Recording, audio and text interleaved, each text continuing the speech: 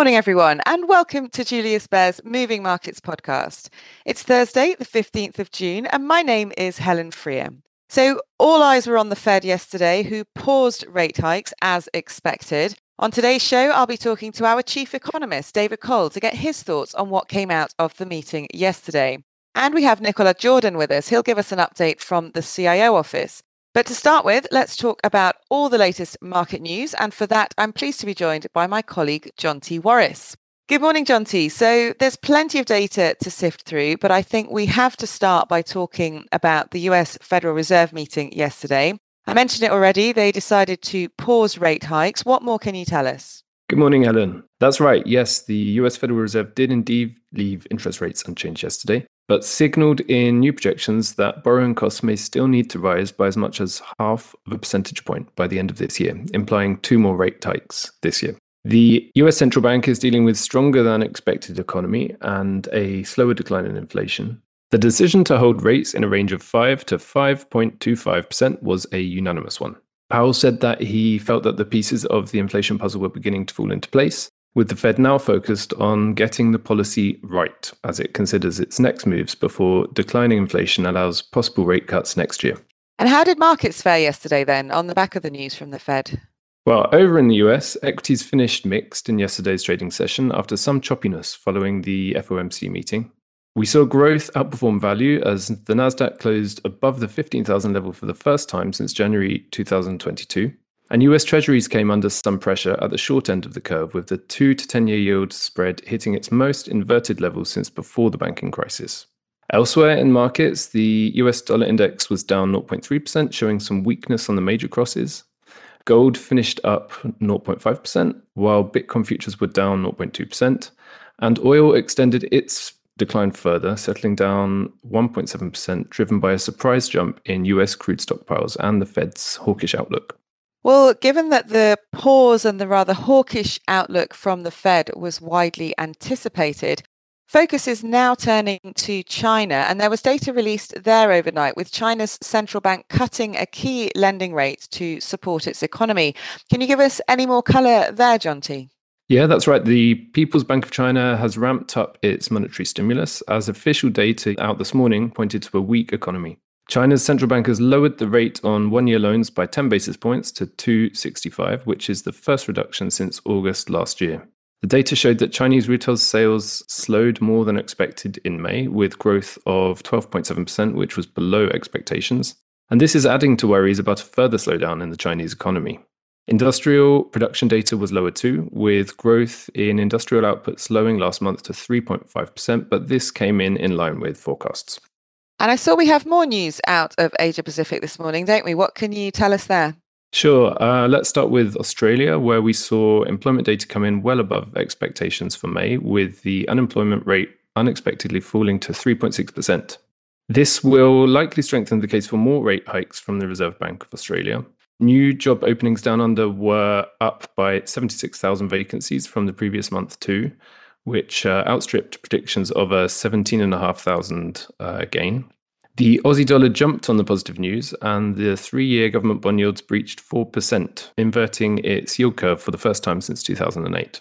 And in New Zealand, there is quite some economic trouble, which is causing havoc in markets today, with the Kiwi sovereign bond yields falling, after GDP data showed that the country fell into a recession in Q1 following an aggressive run of policy tightening.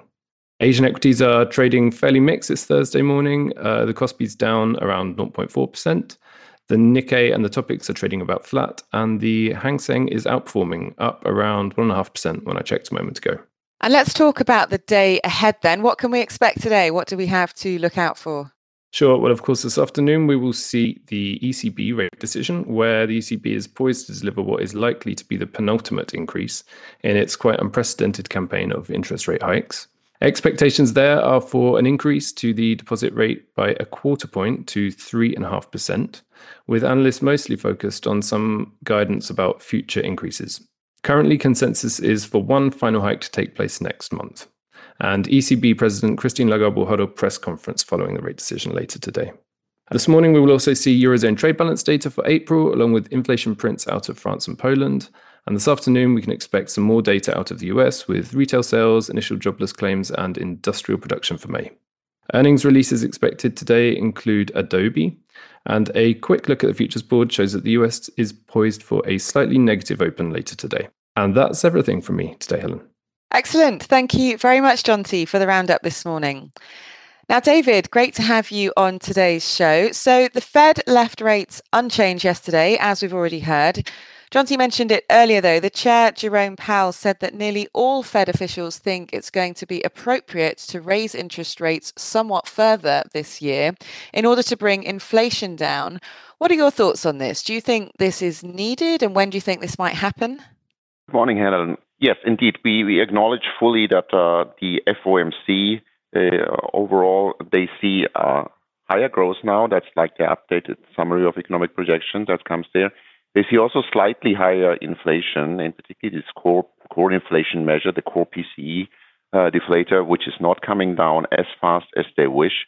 And consequently, they signal a more appropriateness to hike rates more. We don't think that any rate hikes or additional rate hikes this year will change very much on the inflation outcome this year, simply because monetary policy is always operating with a considerable time lag between tightening of monetary policy and having its effect on the economy, including inflation. So from this perspective, we are skeptical that this is really needed in terms of additional rate hikes. We so far maintain our view that you don't need to do and we don't project additional rate hikes this year. But the message was strong from the FOMC that the willingness is there, or we do acknowledge that. We think that the probability of an additional rate hike, in particularly in the July meeting, has increased. And this would most likely reflect a change in attitude not to hike rates, to tighten monetary policy every meeting, every consecutive meeting, and really slow the pace, at least when it comes to rate hikes.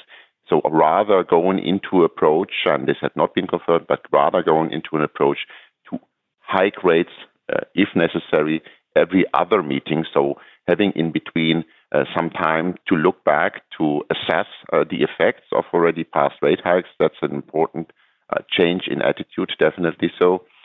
So in summing up, we think that the probability has increased that we might change, or we might need to change our forecast of no rate hikes also in the July meeting, definitely so.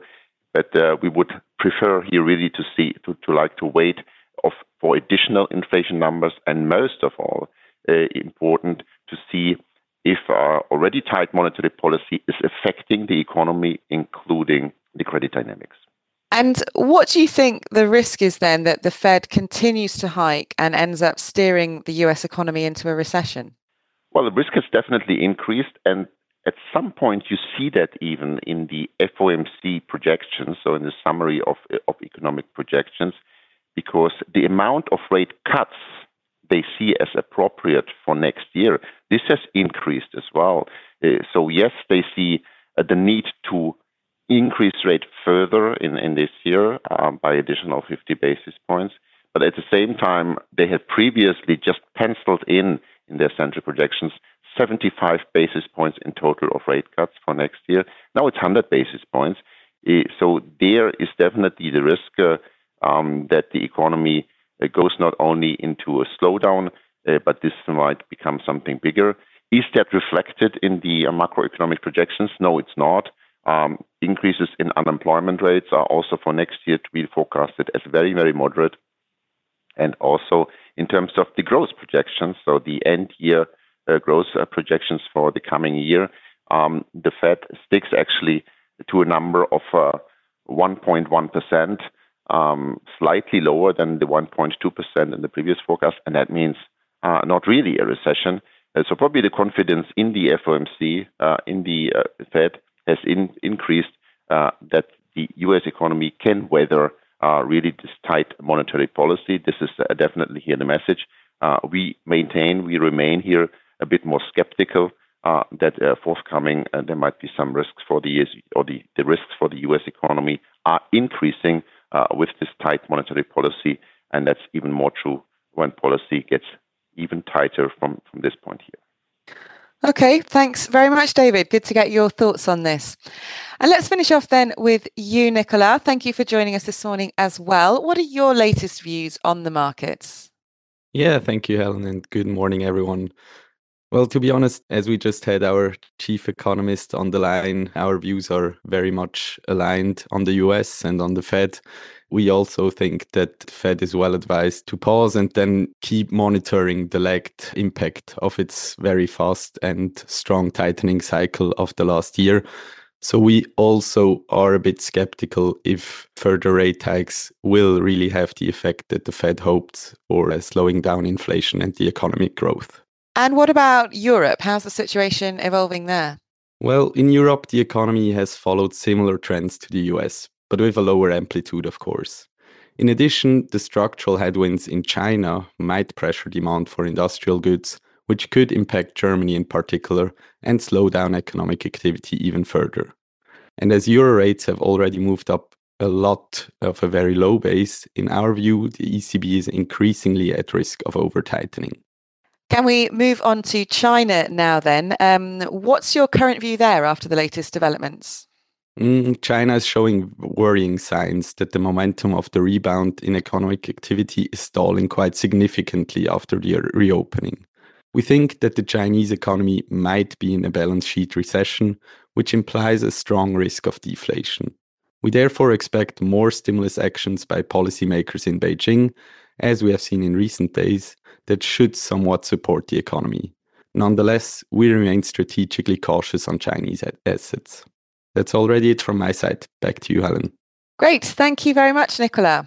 I'd also like to mention that today we launch our mid-year market outlook for 2023, and the latest Beyond Markets podcast on this subject is now out. So do check it out and have a listen to what our experts have to say about their expectations for the second half of the year. And for our German-speaking listeners, there is a German version available on the Marktanalysen und Gespräche channel. So that is all for today. Thanks very much to today's guests, and thank you all for tuning in.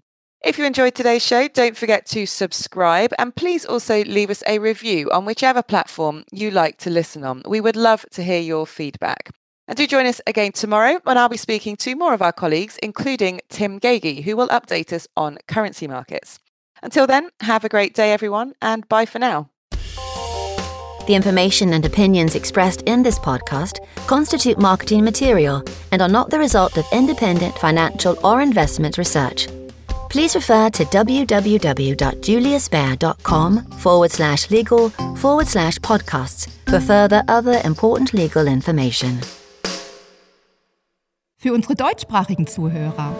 We would also like to make you aware of Marktanalysen und Gespräche, a monthly podcast in German, where Julius Baer experts discuss some of the latest market developments. We share our key research and insights on today's ever-changing economic landscape in German. Search for Marktanalysen und Gespräche on your favorite podcast player.